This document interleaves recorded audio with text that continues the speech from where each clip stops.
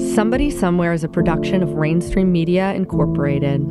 This podcast investigates the unsolved death of federal prosecutor Jonathan Luna in 2003. It is a true story.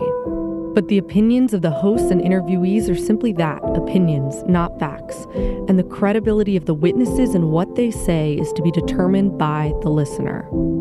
Everyone is presumed innocent until proven otherwise in a court of law.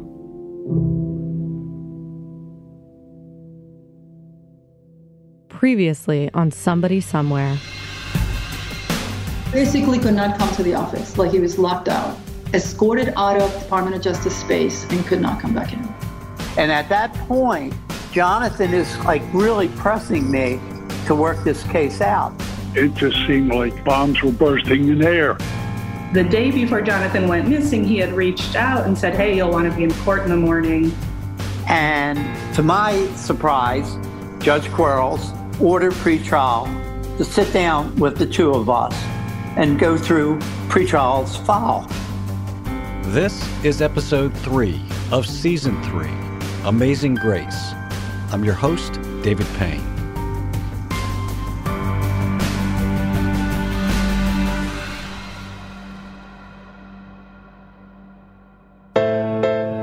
It's been 10 years since a federal prosecutor was found dead in rural Lancaster County. We will find out who did this. Was he trying to stage some sort of attack and went too far? I'm a crook, you a crook, he a crook, everybody a crook in prison.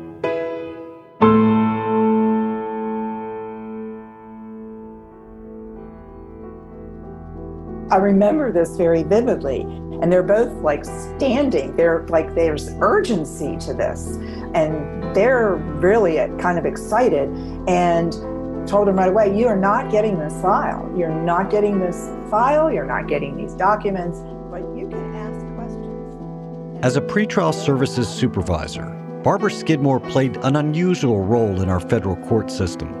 Her job was to act as a neutral agent of the court, to assess the risk profile of people awaiting trial, and to recommend conditions for their possible release.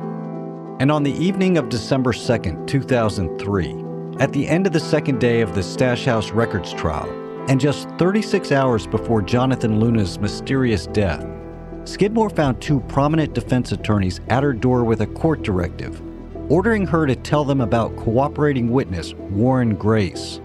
We were notified by the court that the judge was going to let them talk to us. But I remember that this was critical. This was after hours. It was kind of 6 or 7 o'clock at night.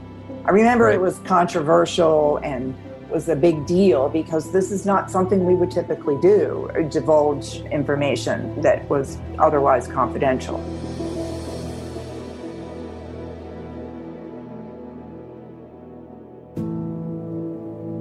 It's a dark December night, and Skidmore and her colleague would be awaiting the tag teaming by two of Baltimore's leading defense attorneys on a court-ordered fishing expedition on Warren Grace.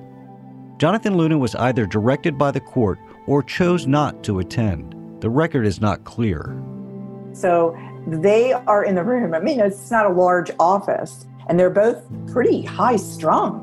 Ravenel a little bit more. I vividly remember this. I was like, whoa. I envision him as kind of the Johnny Cochran of Baltimore. He was I would say, Ken is slick, represents a lot of people, always dressed to the nines, put together, had a real presence about him. But he was smart.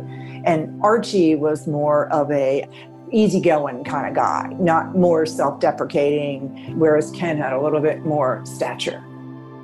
But as the defense attorneys started digging that night, it was the easygoing Tuminelli who would get amped up at what they would find. I was shocked. And that's what I said to Quarles. I'm really shocked that, this happened. Our interest was what occurred, if anything, that resulted in him being released without pretrial supervision, subject to the supervision of the, government agents.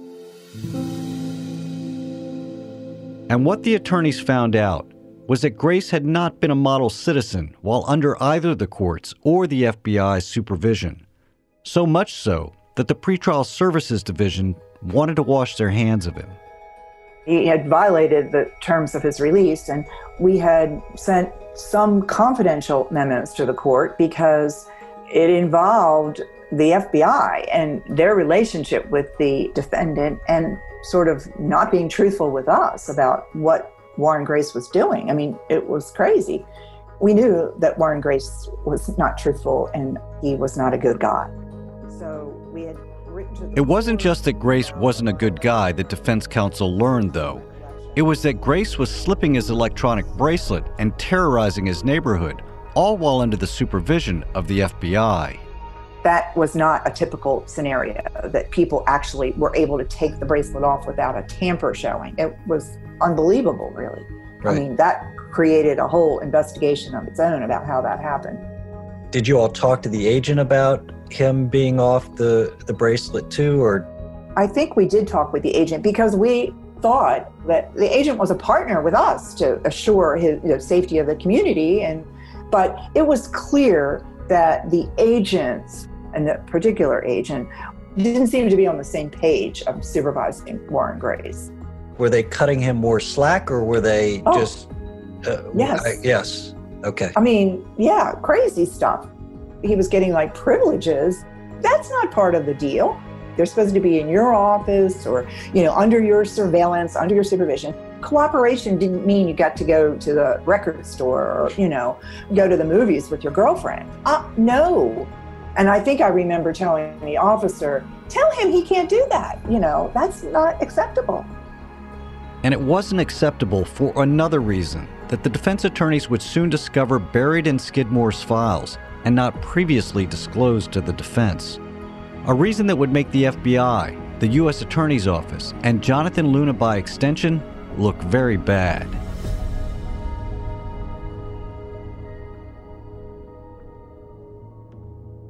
The agents had set up a second buy from Smith, and the agents searched the car that Grace is in, and lo and behold, over the sun visor, there is a plastic package that had capsules of heroin in it. And the incredible thing was, all three of the prior purchases, the drugs were always packaged the same way. So when you got this information from Pretrial Services, what's the import of that? The import is that, immediately, he's going out to buy the drugs, and he already has drugs in his car packaged identically to what he has previously turned in that supposedly he's purchased from Poindexter and Smith, and he's got this cash. It's clear to me, at least, he's going to keep the cash. He's going to turn in what's over the visor and give them the drugs.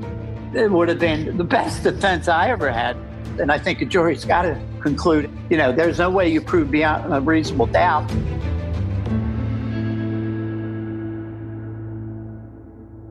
That bit of fact that excited them, frankly, not that it wasn't a big deal, but for us, these are drug offenders. Of course they're doing this thing. This is why you don't trust them. So I get their excitement. But the thing for us is that, he was doing that, plus he flipped his bracelet, plus he's supposed to be working with the FBI, and he's a rogue criminal out there.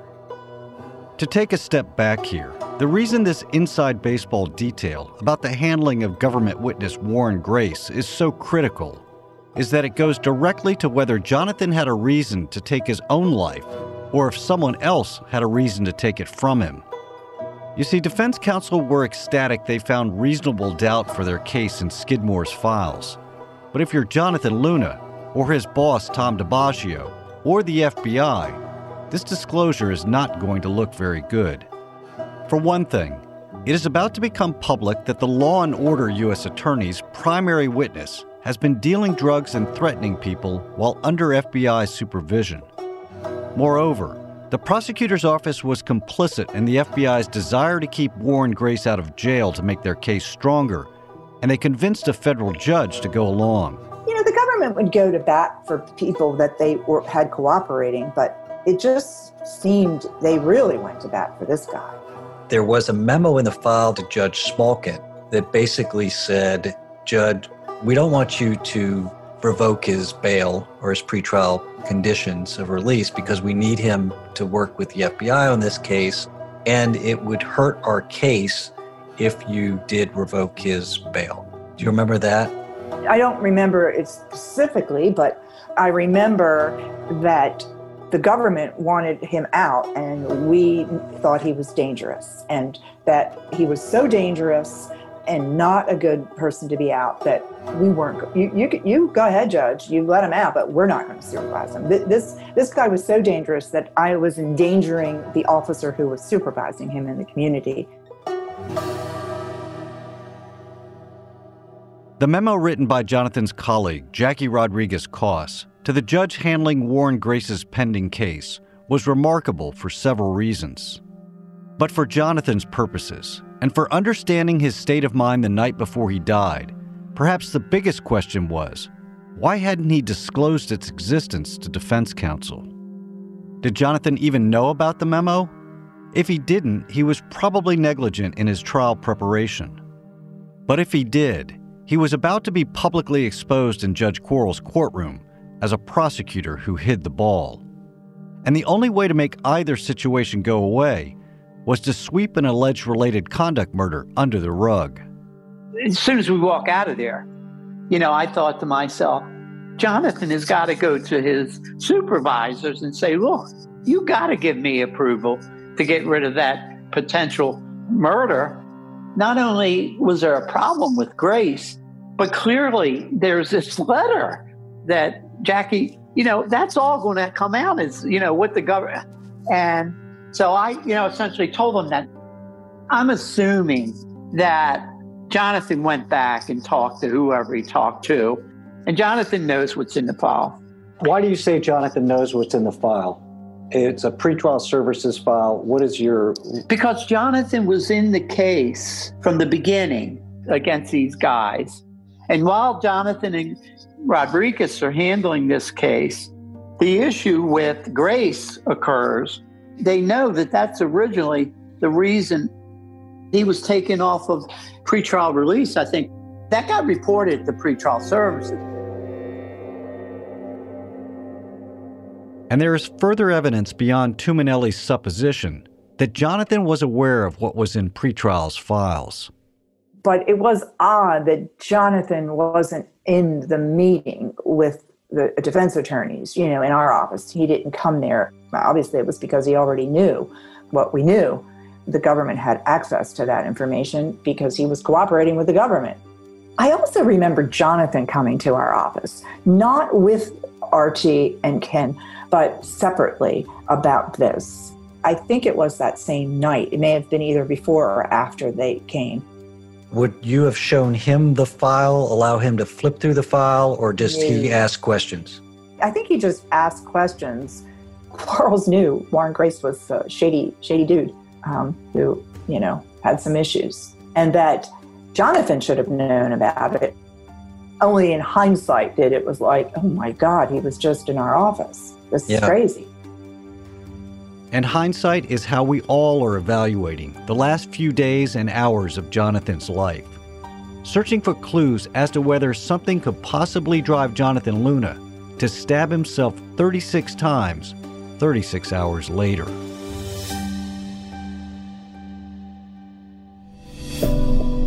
Somebody Somewhere will return right after this break.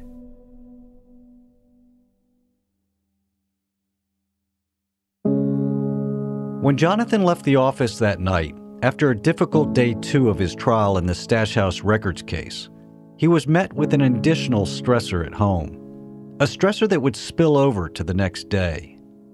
What happens first is Jonathan was late, and Judge Quarles was one of these judges that was a stickler. If you were like 30 seconds late, he'd fine you.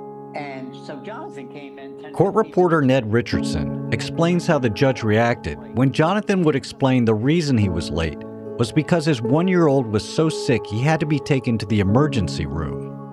But I thought he was really very compassionate with him for about 2 minutes.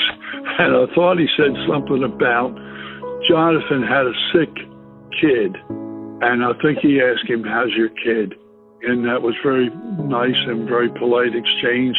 And then we went downhill from there, and I don't know what, I kept thinking through the whole trial. Jonathan was so distracted, he couldn't keep it together. And I thought, something is wrong. Something is really bad. I mean, he kept losing it. We'd be going down one row, and he'd jump onto another thing, and I thought, oh my heavens. And the question was why? Was it his sick child? Was it the stress of the trial? Was it the stress of his job being in jeopardy? Whatever the root cause, Jonathan's day 3 of the trial would get off to a rough start. He would put Warren Grace back on the stand to finish up his testimony, and in doing so, he would try to take the sting out of what he expected the defense to bring up, the government's mishandling of Warren Grace. A strategy that would infuriate the blindsided defense attorneys and ultimately the judge as well. This is after the judge knows that we know about Grace. We're at the bench, and Ken's saying what he's saying. We're saying this was never disclosed, and I'm saying, Judge, you know, in all the years I've been here, I've never seen anything like this. Is Jonathan caught in a lie? He hasn't disclosed this information, so you've potentially got a Brady issue, you've got a Jinx issue. I mean, is he embarrassed by it? Is he upset that he's been caught? He is. You'd think that there would be some kind of response from Jonathan, but he was like expressionless. I mean, it was like he knew, it was clear that he knew there was a problem and that he had a problem. This was all improper. I mean, he should be apologizing, but he's not going to do that. Jonathan may not have been in the mood or the position to apologize that afternoon, but he did set about to salvage his case with a plea. After the lunch break, he would tell the judge that he and defense counsel had reached a plea agreement, only to have that plea break down again because of the alleged related murder case against Poindexter.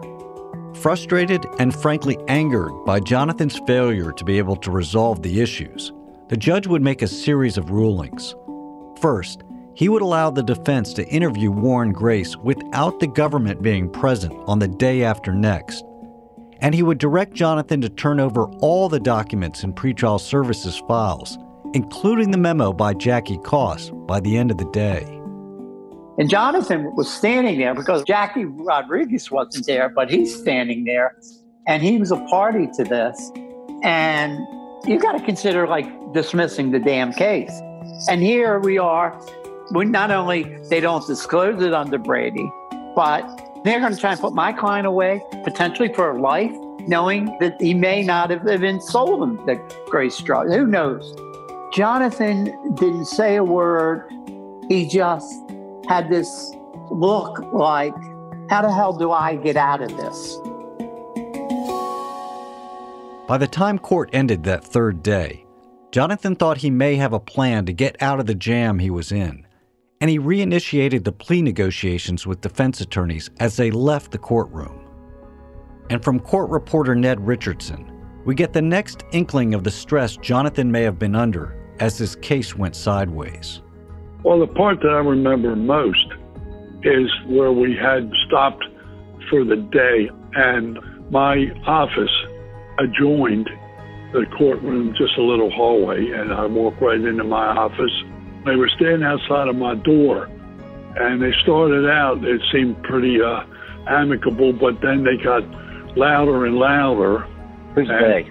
I remember Archie Tuminelli, and I remember all I could see was his feet. They were right at my door, these two with Jonathan, and they were going at it. And I thought, oh my God, I mean, this is a ruckus. I don't need this. So I told him, move. And that's the last time I saw Jonathan alive.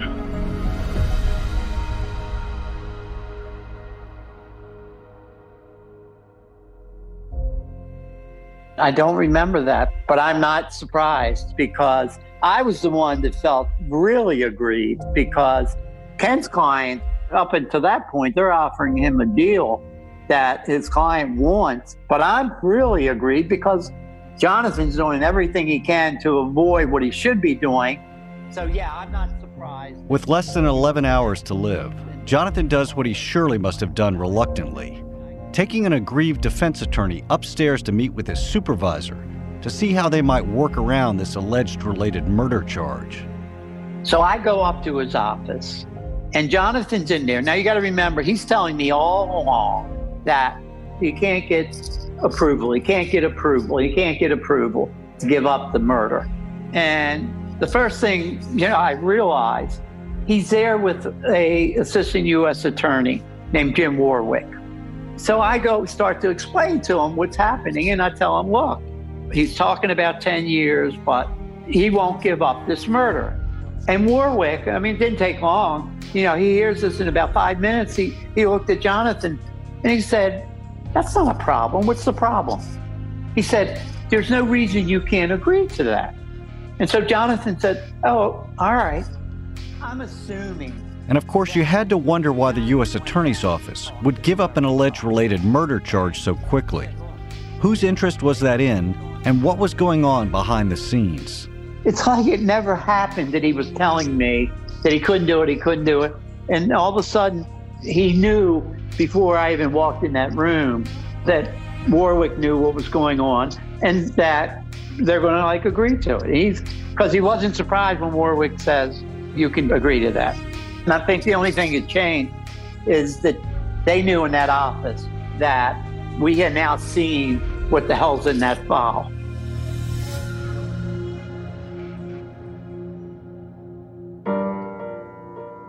So why do you think Jonathan was holding on to that murder? Did he not want to be embarrassed with Warwick? I think Jonathan's holding on to it because that's what the office would have normally have done. Up until that information is disclosed, Tuminelli doesn't know anything about any of this. So why should we give up the murder? Ethically, they're obligated to provide that information. So let me ask you this. Jonathan didn't strike me as a person to be somebody who would hide the ball unless there was a reason to do it. But I just wonder if the fact that he was concerned about his job and didn't want to rock the boat played into that. I would imagine it would. Look, DiBiagio, from everything I was told, and this was through the grapevine coming from prosecutors, that DiBiagio wanted to fire him. And I had to imagine that weighed on Jonathan as he drove home from the courthouse to have dinner with his wife, his mother-in-law, his daughter, and a sick baby.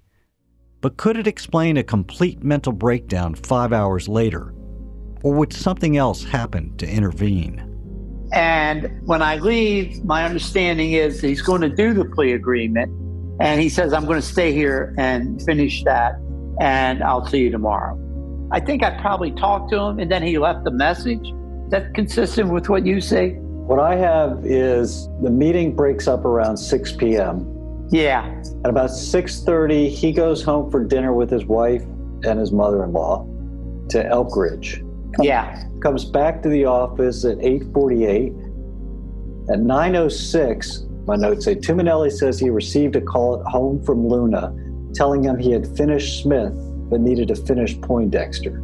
Also said he had to go home again but would return to finish. Does that ring a bell? Well, yeah, it does. And I believe it was from a voicemail. And it was one of those older machines where you had a little tape. So here's a real critical question. Do you have that tape still? You know what I did? I remember now that you asked me that. There was a fireplace with a mantle, and there was like a cloisonne Chinese vase that had a lid on it. And I put that tape in there for safekeeping. But we moved like 2.5 years ago. I will look and see if it's still there. You know what? You're right about one thing. I wouldn't have thrown it away. That could have been the last call that he made. It was. I'm pretty sure from the FBI, that was the last contact anyone had from Jonathan. Or was it? Allegedly, Rabineau got a call from him as well that night around the same time, but there's no record of that. You definitely I guess he probably did tell Yeah, but because I know what he did. When I left, he was going to stay there and finish the plea agreement. And Then I got information that he was leaving to go home. He was going to have dinner and do whatever. And then he was going back to the courthouse and finish that evening. Of course, we know now that never happened. Jonathan returned to the office that night after dinner at 8:48 p.m. He finished one plea agreement, the one for Ken Ravenel's client, but left the more difficult one for Archie's client unfinished. When he got up from his desk, without his glasses or cell phone, and drove out of the courthouse building at 11:38 p.m., he would be found dead 5 hours later.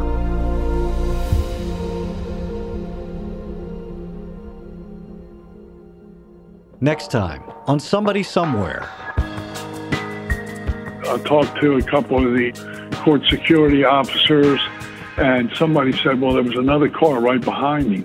There was concern almost immediately. I mean, a missing federal prosecutor is a missing federal prosecutor.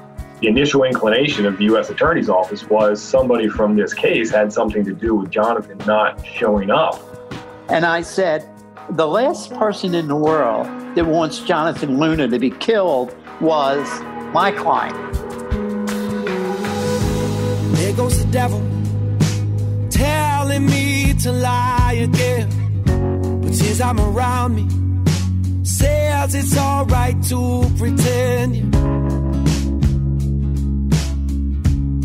that you can get more than you give. Somebody Somewhere is a production of Rainstream Media Incorporated. Sound design, editing, and mixing has been provided by Resonate Recordings. Original score and voiceover work provided by Hallie Payne. Artwork provided by Evan McGlynn and Kendall Payne. If you have any information regarding the Jonathan Luna case, please contact us via our website, sbswpodcast.com. And finally, if you enjoyed this podcast, please rate and review us on Apple Podcasts. It really helps, and we really appreciate it. Thank you for listening. Dear God, I hate to say I'm sorry, but I just want you to love me, even though I still love money. I need more money